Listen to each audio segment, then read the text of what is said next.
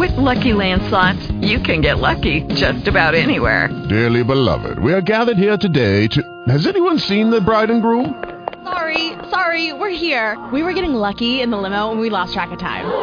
No, Lucky Land Casino, with cash prizes that add up quicker than a guest registry. In that case, I pronounce you lucky. Play for free at LuckyLandSlots.com. Daily bonuses are waiting. No purchase necessary. Void where prohibited by law. 18+. Terms and conditions apply. See website for details. Blog Talk Radio. Good evening and welcome to the Coffee Clash. This is Marianne Russo. I'd like to say hello to Mae Wilkinson, who is over on the Twitter tweet chat, and I'd like to introduce Chuck Wally, who is here on the mic with me. He will be co-hosting.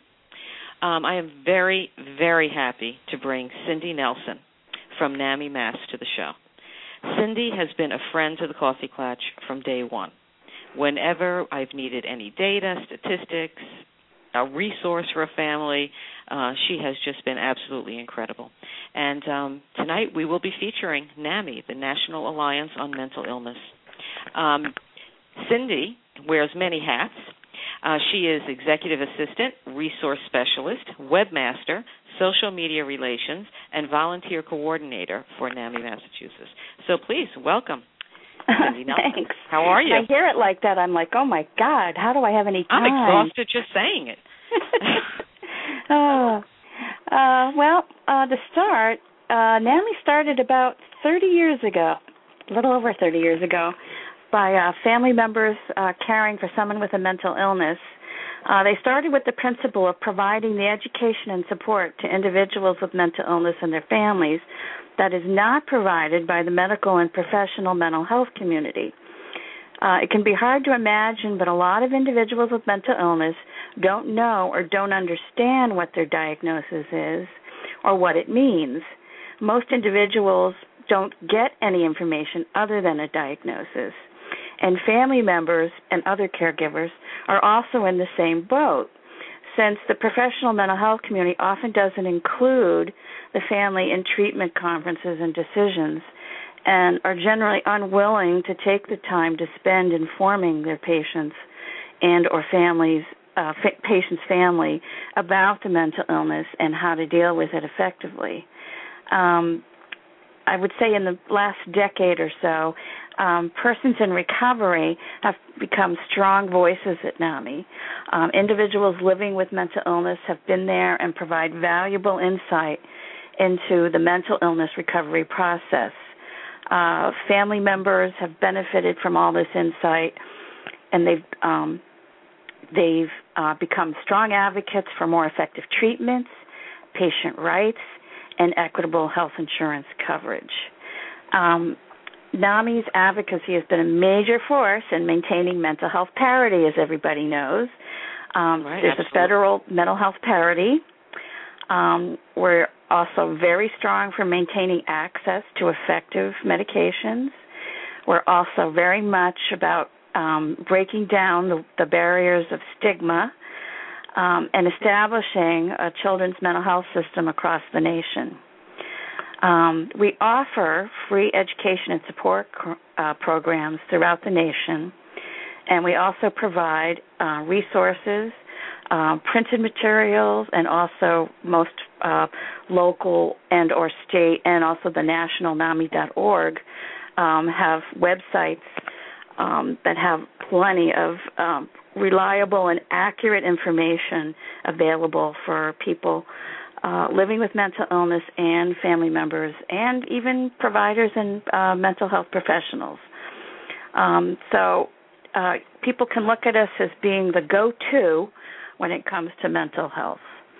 Oh, absolutely. Yes. This is a very powerful organization.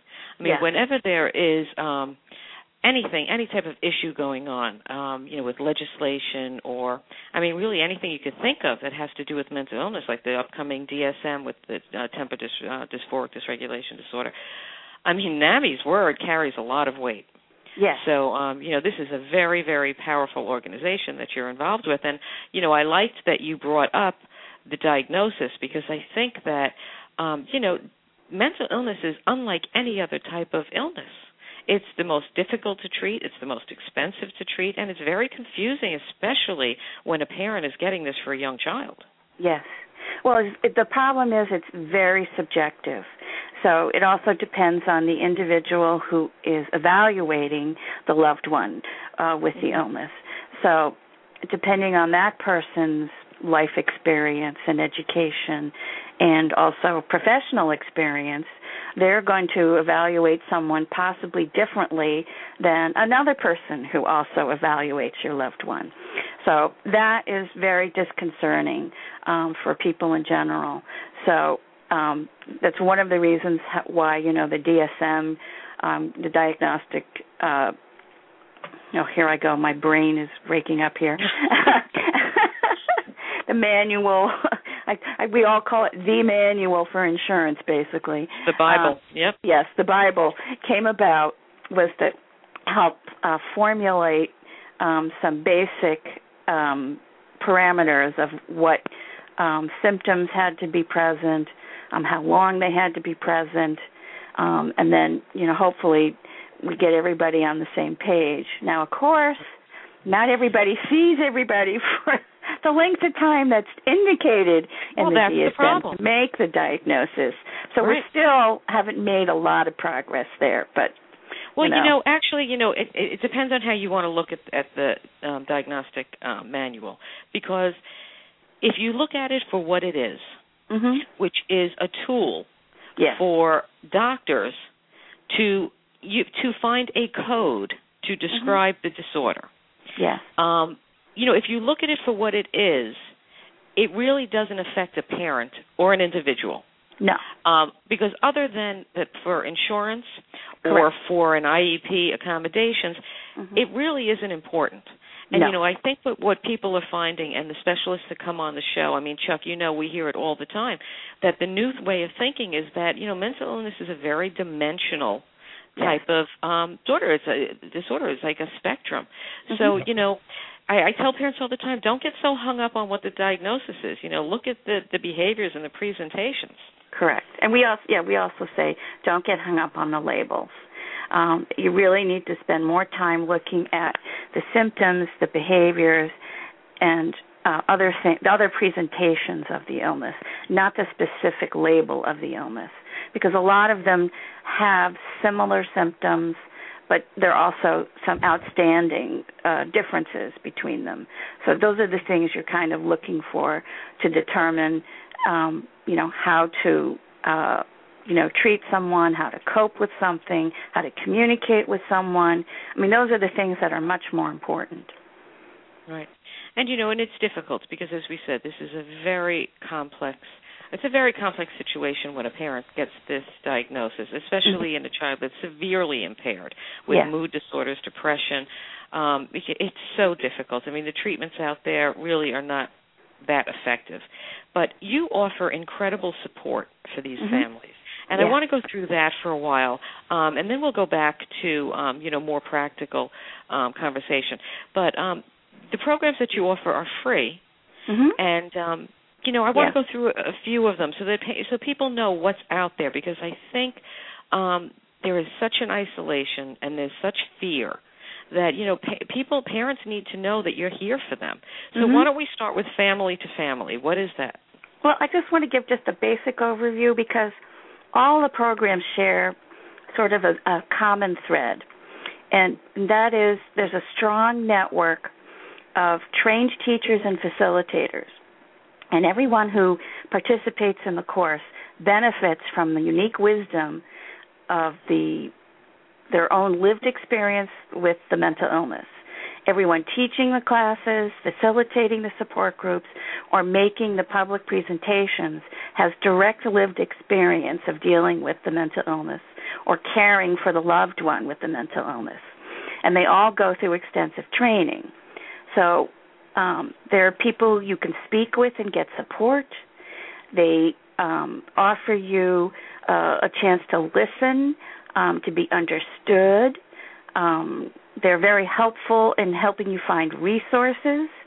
And, what I could say really is they're very good listeners, because we've all been there, I should say. Right, and that's important too. Yes. So in that vein, they all have that common thread in them. So, yes, Family to Family is a 12-week course for caregivers of individuals with severe mental illnesses. And it discusses the clinical treatment of the illnesses and teaches the knowledge and skills that family members need to cope effectively. And that's really key because they found that they've actually had the course evaluated and studied, and they found that it actually benefited the family member and the individual by increasing the effectiveness of the coping skills of the family member, which also helped benefited the recovery of the individual living with the mental illness. So yeah, and I agree. I think it probably is one of the most important things for parents to do when they get that diagnosis, no matter what it is. These groups are just invaluable. Yes, and the Family to Family course offers, the resources, insights, teaches coping skills and communication skills, and offers genuine support for families. The class participants leave with knowledge they need to navigate the mental health system, which, as we know, pretty much everywhere is quite fragmented. Right. The programs are taught by family members who have lived the journey and can relate on a personal level to those who are seeking the knowledge and comfort in the class. So it's very easy to find a class. The NAMI.org has a website. It's NAMI.org/F2F, and people can find a class near them. And I highly recommend that people take it, whether they're going through a first episode or whether they've been dealing with this for more than 10 years. The class will still benefit them. Right, because the coping skills for the parent are key to the success of the treating the child. Yes. There's just no doubt about it. Yes. So, it's something so needed, and it's something that, NAMI does beautifully. You also offer the Children's Challenging Behavior one-day workshop, which, I think any parent that has a raging child. Yeah, that's a NAMI Mass course. And, yes, we do offer that. What NAMI does in general offer in most of the states is a NAMI Basics, which is a longer version of the course. It's for parents and caregivers of children and adolescents living with illness, and these are for the individuals who develop the symptoms prior to age 13. And I know a lot of people have difficulty understanding that children can develop mental illness at such a young age, but we already know up to half of individuals have developed symptoms by age 14, and 3/4 of them have developed it by age 25.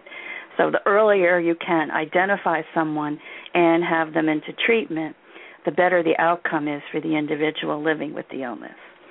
Right. So the basics is just for dealing with the younger person living with a mental illness. But it is a newer course. And I think something important is that, like we say, the apple doesn't fall far from the tree. That, a lot of times the parents, they may not have problems to the degree of the child for whatever reason. Yeah. But, it's important also for the parents to learn skills and identify whatever issues they may have as well. Yes, yes. And in that vein, we also have a course it's a 2-hour in-service program for parents and teachers as allies, which helps school professionals identify the early warning signs of early onset mental illnesses in children and adolescents in schools. This is a really new course. It focuses on a specific age-related symptoms of mental illnesses in youth, how best to intervene, and share the lived experiences of the experiences with the families. And also, what is the name of that one? That one's called Parents and Teachers as Allies, and that's a really new course. But, I think it's going to be a good one because I think, obviously... That should be in every school. Yes, I agree. I agree. That's that is one that I think is one of those things where I think every SPED pack needs to work on getting into every school. Because I think educating these children is just so difficult because as we're going to discuss later, there's the stigma that oftentimes parents have shame or they're embarrassed so that they don't seek the help for the children that they need, and a lot of the schools just think that discipline is the way to go, and it's not discipline, it's treatment. So something like this is just going to be incredible. Yes. So tell us about a few more. Okay, well, the other one we have, a couple other ones we have is a peer-to-peer program, which is a program for people who are living with a serious mental illness, who are interested in establishing and maintaining a wellness in their recovery. And this is also a relatively new course. It consists of 10 two-hour units and is taught by a team of trained mentors. And the mentors are trained in an intensive 3-day training session. They are, and a volunteer support person who is also someone who's personally lived well with a mental illness. The course participants come away with a lot of resource materials, as well as an advance directive, a relapse prevention plan, which is very important, which helps identify their telltale feelings, their thoughts, behavior or events that may warn of impending relapse, and helps to organize, a plan for intervention. They also develop some mindfulness exercises for them to help focus and calm their thinking. And then they also have some survival skills that they can continue working on with providers and and in the general public to help them maintain their wellness. And this one also looks like a really good course. We don't have it in Mass yet, but we're thinking of getting that. I was just going to say, for someone who's just starting out on this journey, that's listening to these programs, and they all seem very nice, what I would say is they are incredible. Because these are the things that parents need. It's almost like you need to have your toolbox. Yes. And you need to be so proactive. You need to have your emergency responders aware of a problem in the home. Yep. Like everything else you said. And it's so important, and most people just don't even think to do it because I think they're just so wrapped up in the chaos that their lives are in. And in talking about the chaos, because anyone that has a child with mental illness knows that one small child can really make an entire home dysfunctional, and the siblings suffer terribly. So do you have anything for siblings? They don't at this point, but obviously the siblings can participate in the family support groups. They have to be, I believe, age 14 and older, but they also can participate if they're age 14 and older in the family education program. So they can attend family to family if they're age 14. The family support groups are, again, another great, meets at least monthly. Some of them meet more often. And they provide, understanding, comfort, and help for family members and friends who are, the caregivers of someone with a severe mental illness. And a lot of people find it very helpful to get a resource, to find out if what they're doing is right or wrong, to kind of like, and also is a chance to vent without hurting anyone's feelings because they're in a safe environment with people who are not going to judge them, who are going to also understand how that feels because they've probably also been there too. So a support group I highly recommend for helping to maintain people's stress levels. Also is a mini respite, for people because a lot of times it's hard to get a respite essentially for yourself. Especially if you're going through crisis or chronic episodes, and a support group can offer that brief respite for a caregiver. And, and I think that's important to mention because it is almost impossible to get respite. It really is. And, I'm so glad that the diagnostic manual is changing because right now children are diagnosed with the same criteria as adults, and it is wrong, wrong. Yeah. Children are chronic. It's a chronic state of agitation, irritability, and parents do not get a break. There aren't weeks of calm or, weeks of, depression and then mania. It is not like that. And, taking care of yourselves is so important. The respite is so important. And also, since you don't have a program for children, for siblings, I just want to throw out there that there is SIB shops that if you're a parent listening, yes. check out. And they're available pretty much everywhere. Yes. Yeah. Also, were there any other programs you wanted to go through? Because I was going to ask you about the work that you're doing with the legislature. Mm-hmm. Because, it's not a secret that the state of mental health care for children in this country is a disgrace. Yes. I mean, well, it's just... the adult mental health is not in a whole lot better shape, believe me. True. Absolutely. It's been decimated in some states this year, believe me. We've seen it. Right. So what work is NAMI doing to try to put a dent in this problem? Mm-hmm. Well, they have a wonderful, just at the federal level, they have a fantastic legislative action center, and they are fantastic about sending out action alerts on key issues, the most recent one, of course, being the Social Security and Medicaid cuts, because they really don't. Most people with severe mental illness can be dependent on one or both of those for existence, especially as an adult, but even some children are dependent on it for health coverage. So any cuts to that could have a severe impact on the kinds of services they will be able to access, or even possibly how they're going to pay for them. So NAMI has, like in the last couple of weeks that I know of, it has been sending out these alerts, and they're very easy to manage, meaning you put in your zip code. It's very easy to send off a letter to your state or local congressman and say, look, this is how this is going to impact me or my son or daughter, and, I don't want you to do this, And I've heard that we've had a tremendous response in Congress, and in fact, I think they were even surprised that there was such a response. And that's also happened at the state level.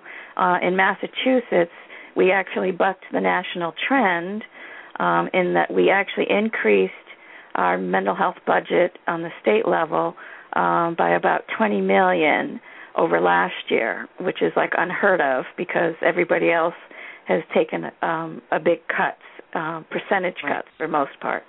So in Massachusetts, we've been lucky that way because we were also very active.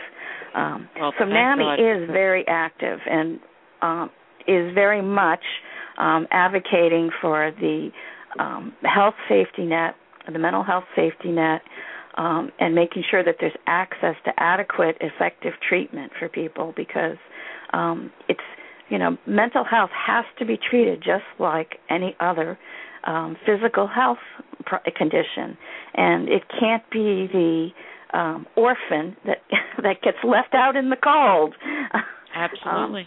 So I always say take the mental out of mental illness, and you have an illness. That's right. This is an illness, yes. And it's a shame. It really is a shame because it's the stigma.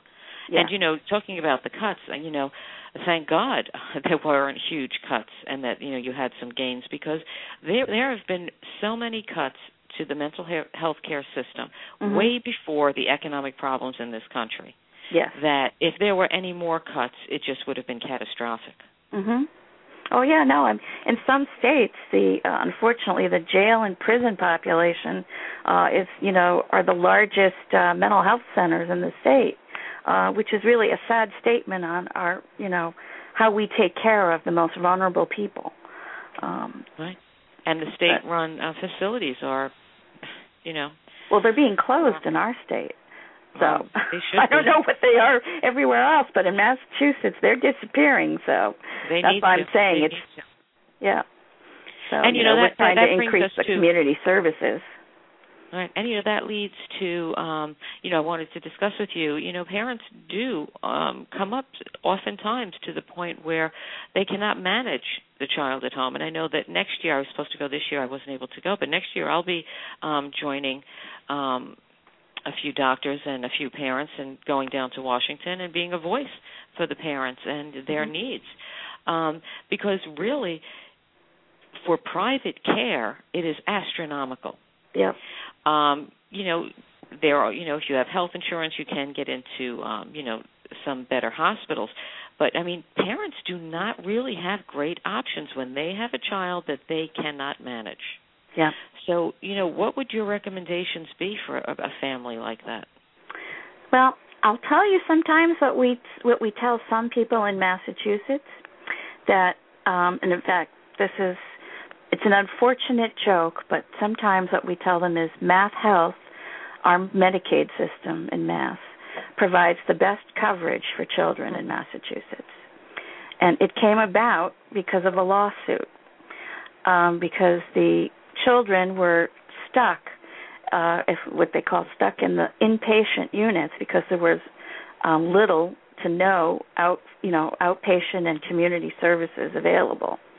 So no new children could enter the mental health system because all the kids inpatient could not leave the system because there was no place for them to be an outpatient. So a group of parents, agreed to have their children become part of a class action lawsuit against the Mass Medicaid, and won the lawsuit, and the state was forced to come up with what they call a children's mental health, behavioral health initiative is what they call it, CBHI. And it is quite comprehensive in providing wraparound services.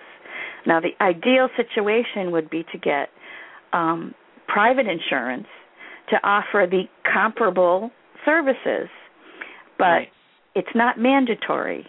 And that's what we have to work on, our legislators yet, saying you really should be able to offer the same level of services to people who can't afford it at all and need it, to those people who have difficulty affording it and would be destitute if they tried to pay for everything. Well, that's what it comes down to. It's the middle-class families, the working families that have health insurance that are hit the hardest. Yes. Because a lot of times it's a shame, and the cost of residential treatment for a private facility could run you $150,000-$170,000 for the year. Yeah. It's and like I said, in it's completely Massachusetts, unaffordable. Yeah, that's covered under our Mass Health, the CBHI. So I said it's like a luxury thing, and that's why there's a joke to some people. You should quit your job and have your child go on Mass Health. Families do.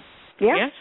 Yeah, because it is a shame because it affords the best coverage for their children, and I think no one to be that way. And I think no one is more frustrated than the pediatric psychiatrists. Yes, which are also too few, as it's the same with the child psychiatrists and psychologists. Right, they're just overburdened, and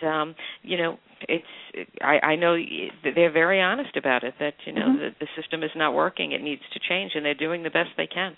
I wanted to go on and start talking a bit about stigma, because I know that is really a lot of what NAMI advocates.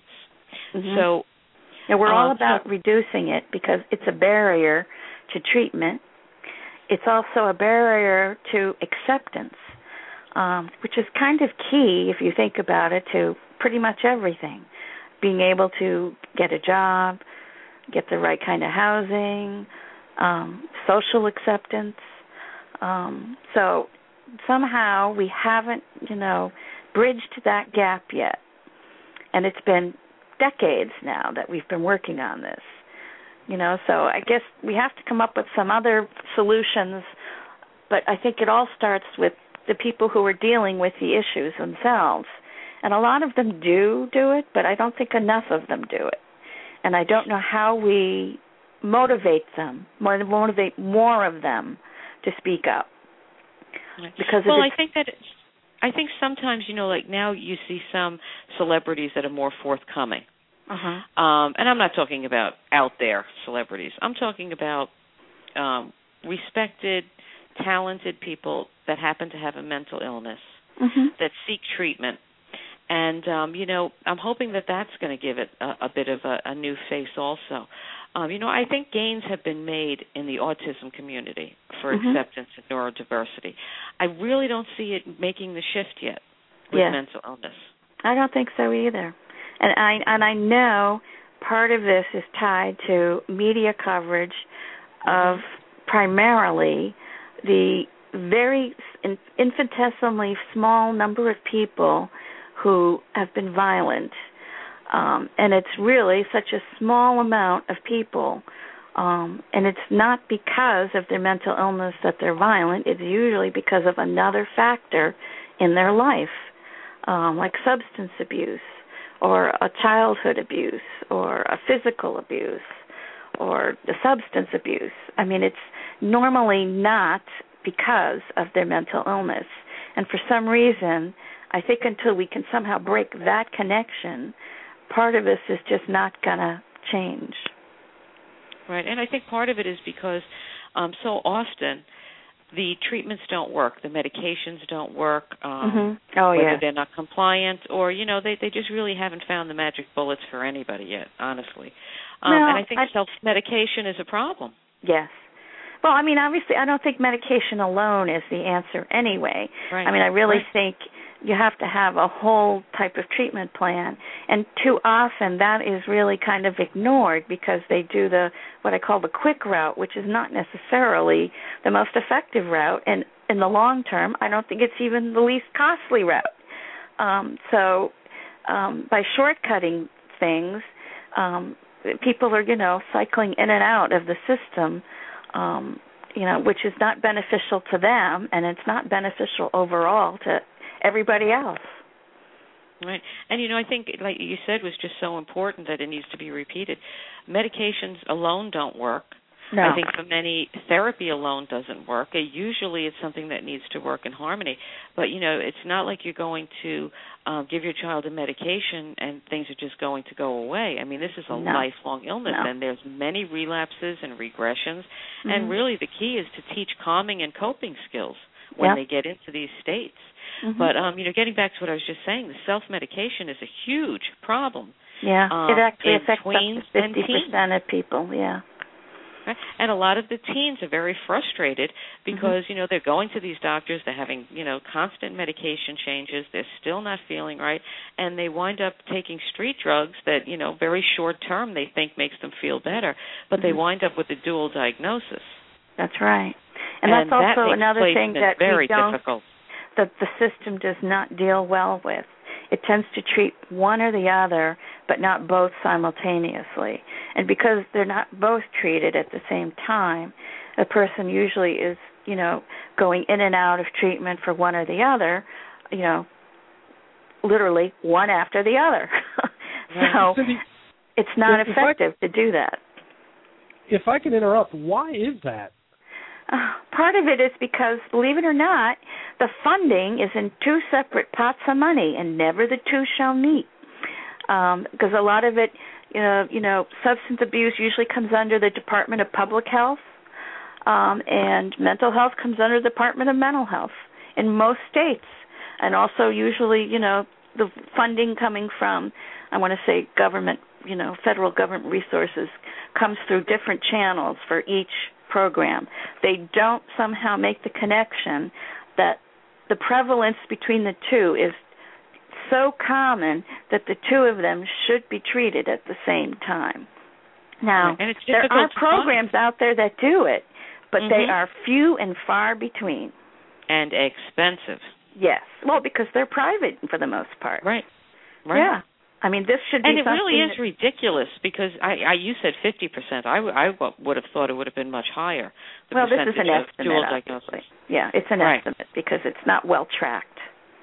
Like I said, because people are not going through the system in one spot. They're going it in two, and depending on whether they consider you a primary diagnosis or a secondary diagnosis is what you get included in that, by the way. because they don't consider it being both.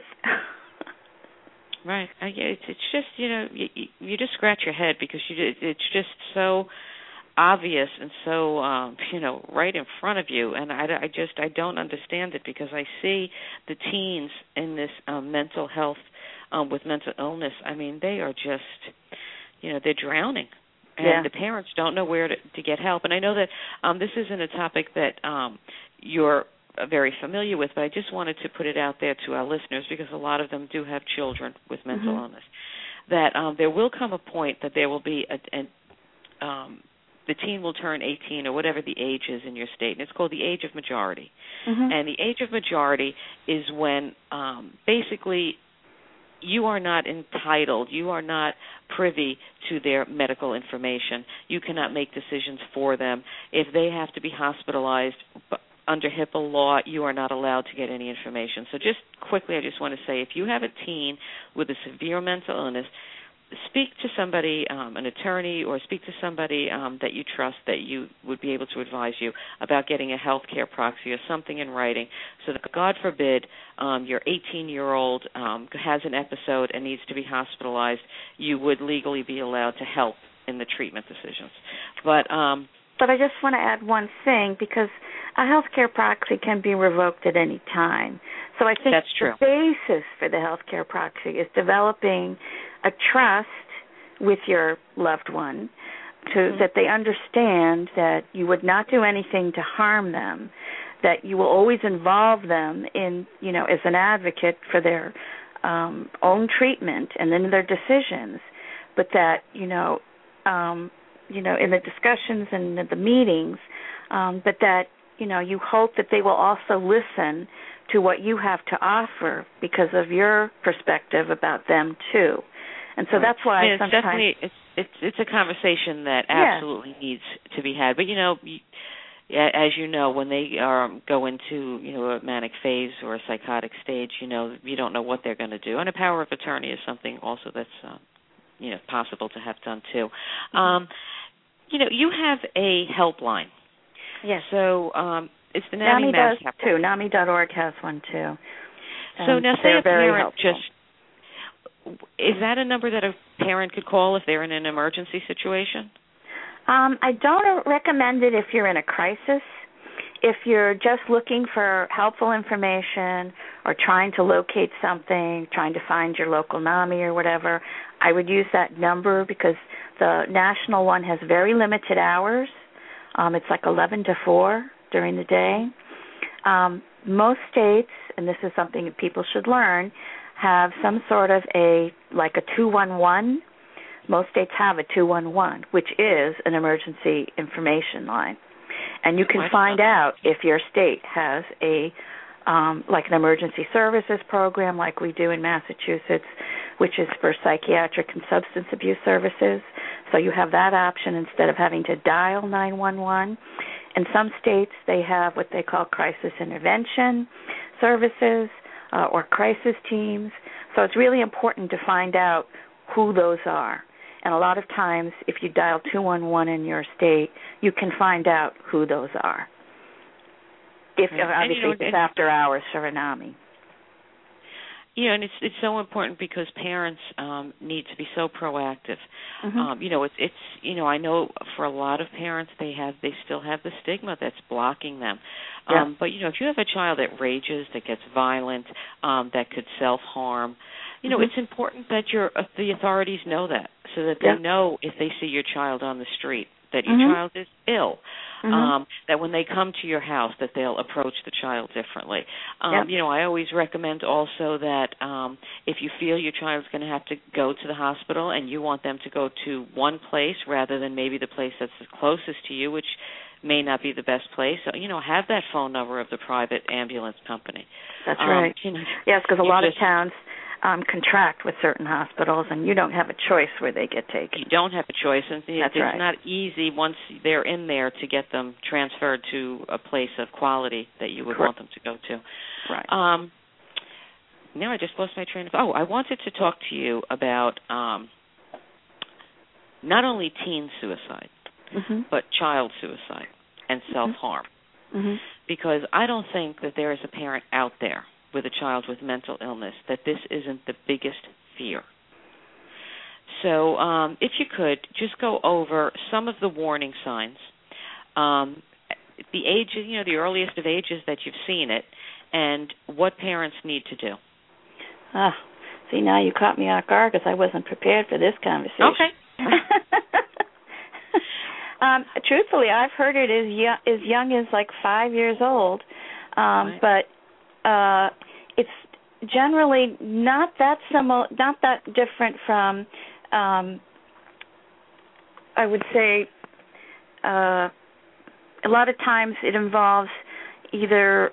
I would say there's either a family history involved of suicide. Right. There could be either the signs of a mental illness that's involved, which is involved 90% of the time in most suicides. There's either a significant event that has happened, like a loss of a parent or loss of a loved one. There could also be talking or writing about death and dying.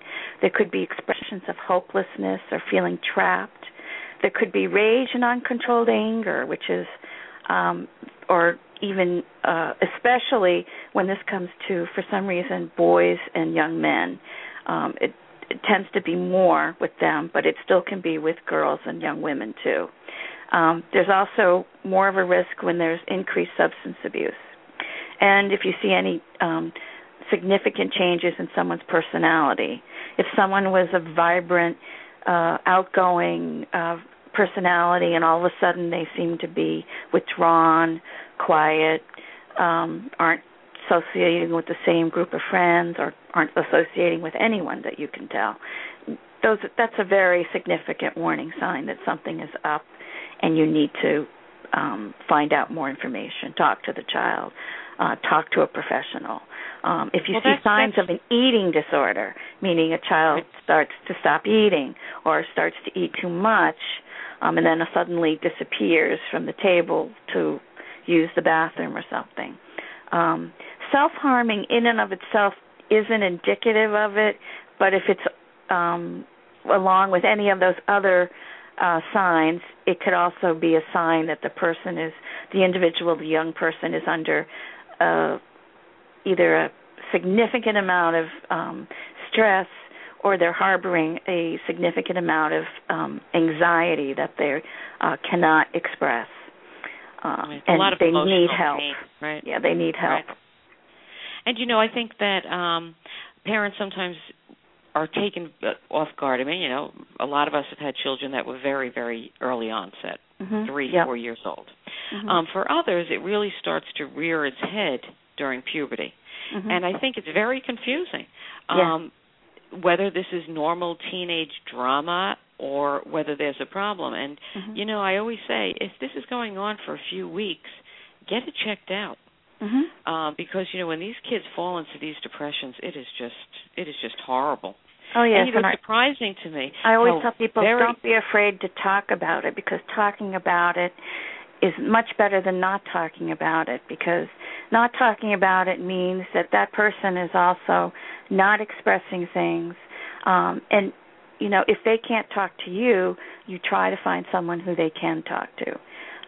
Because keeping it in is usually the worst thing that someone can do. Because they start to feel more and more hopeless and more despair.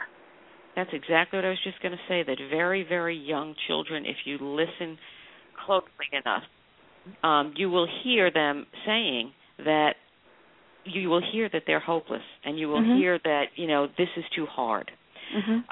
So, and also another symptom is a loss of interest in things that they normally enjoy doing. Yep. But, your foundation your organization is just incredible. And, how is your organization funded? How can parents help you? Well, NAMI overall is funded mostly by corporate donations, individual donations. All of our organizations have local walks, which are funded by corporate sponsors, and all the walkers and their donors. We also, most of our organizations do our own annual appeals. Obviously, NAMI has also had some programs underwritten by sponsors.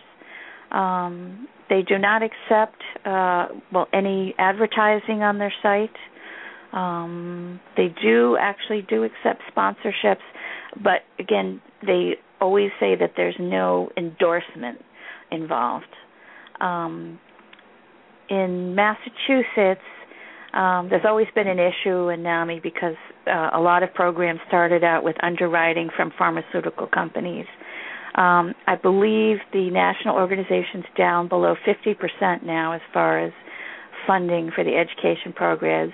In Massachusetts, we only have possibly 5% of our gross comes from pharmaceutical sponsors for our walk and that type of thing.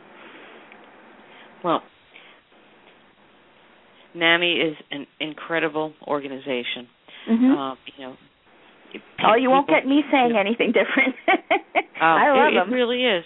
It is the most respected and powerful mental illness organization in the country. Mm-hmm. And, really, if you're listening and if you can, get involved in the walks, donate, and, keep this thing going because this is the lifeline for people with mental illness. Chrissy, I want to thank you very much. We have 1 minute left. I want to thank you for joining me. Okay, can I just add one thing since we talked about child and teen suicide? Because there is something that NAMI has started, and that's a Strength of Us online community that's designed for young people, and it's a user-generated and user-driven community where they can build connections with other young adults. With their own peer support. It's a moderated online community, but just so people know that that's out there for their young, adults and children. So it's a safe, moderated community. Right. Yeah, I mean, and that's key because these kids have to feel they have somewhere to go. Yes. So, I thank you for what you do. Mm-hmm. NAMI, what can you say? It's NAMI. And I want to thank you. Really, Thank you. Well, thank you for the opportunity to talk about it because I love the organization and I really believe in it. And any chance I get to talk about it, I love it. Well, and I also want to thank you for, you've just been incredible to the Coffee Klatch, and I personally appreciate it. Oh, you're welcome. I appreciate you guys, too. You do wonderful things. Thank you. Okay, so that is the end of the show. Again, support your local NAMI organization. And I want to make a small announcement. On Sunday, we have an additional guest coming on. I think that just about everybody has seen on TV or read about a little girl named Anne who was taken away. She has severe autism, who was taken away from her father in Canada. She wandered off. Father called the police, and when the police came, they felt that the father was not capable of taking care of the child, and the child has been removed from the father. It has invoked international outrage. And Derek Van Dyke, who is the father, is going to be joining us. He is going to give us the interview and discuss what's happened. So that will be Sunday night at 8 o'clock. Wow. As we end each show, you are your child's best advocate. If not you, then who? Become an informed, educated parent. Thank you, May. Have a good night, Chuck. And thank you again, Cindy. With Lucky Land Slots, you can get lucky just about anywhere. Dearly beloved, we are gathered here today to... Has anyone seen the bride and groom? Sorry, we're here. We were getting lucky in the limo and we lost track of time. No, Lucky Land Casino, with cash prizes that add up quicker than a guest registry. In that case, I pronounce you lucky. Play for free at LuckyLandSlots.com. Daily bonuses are waiting. No purchase necessary. Void where prohibited by law. 18+. Terms and conditions apply. See website for details.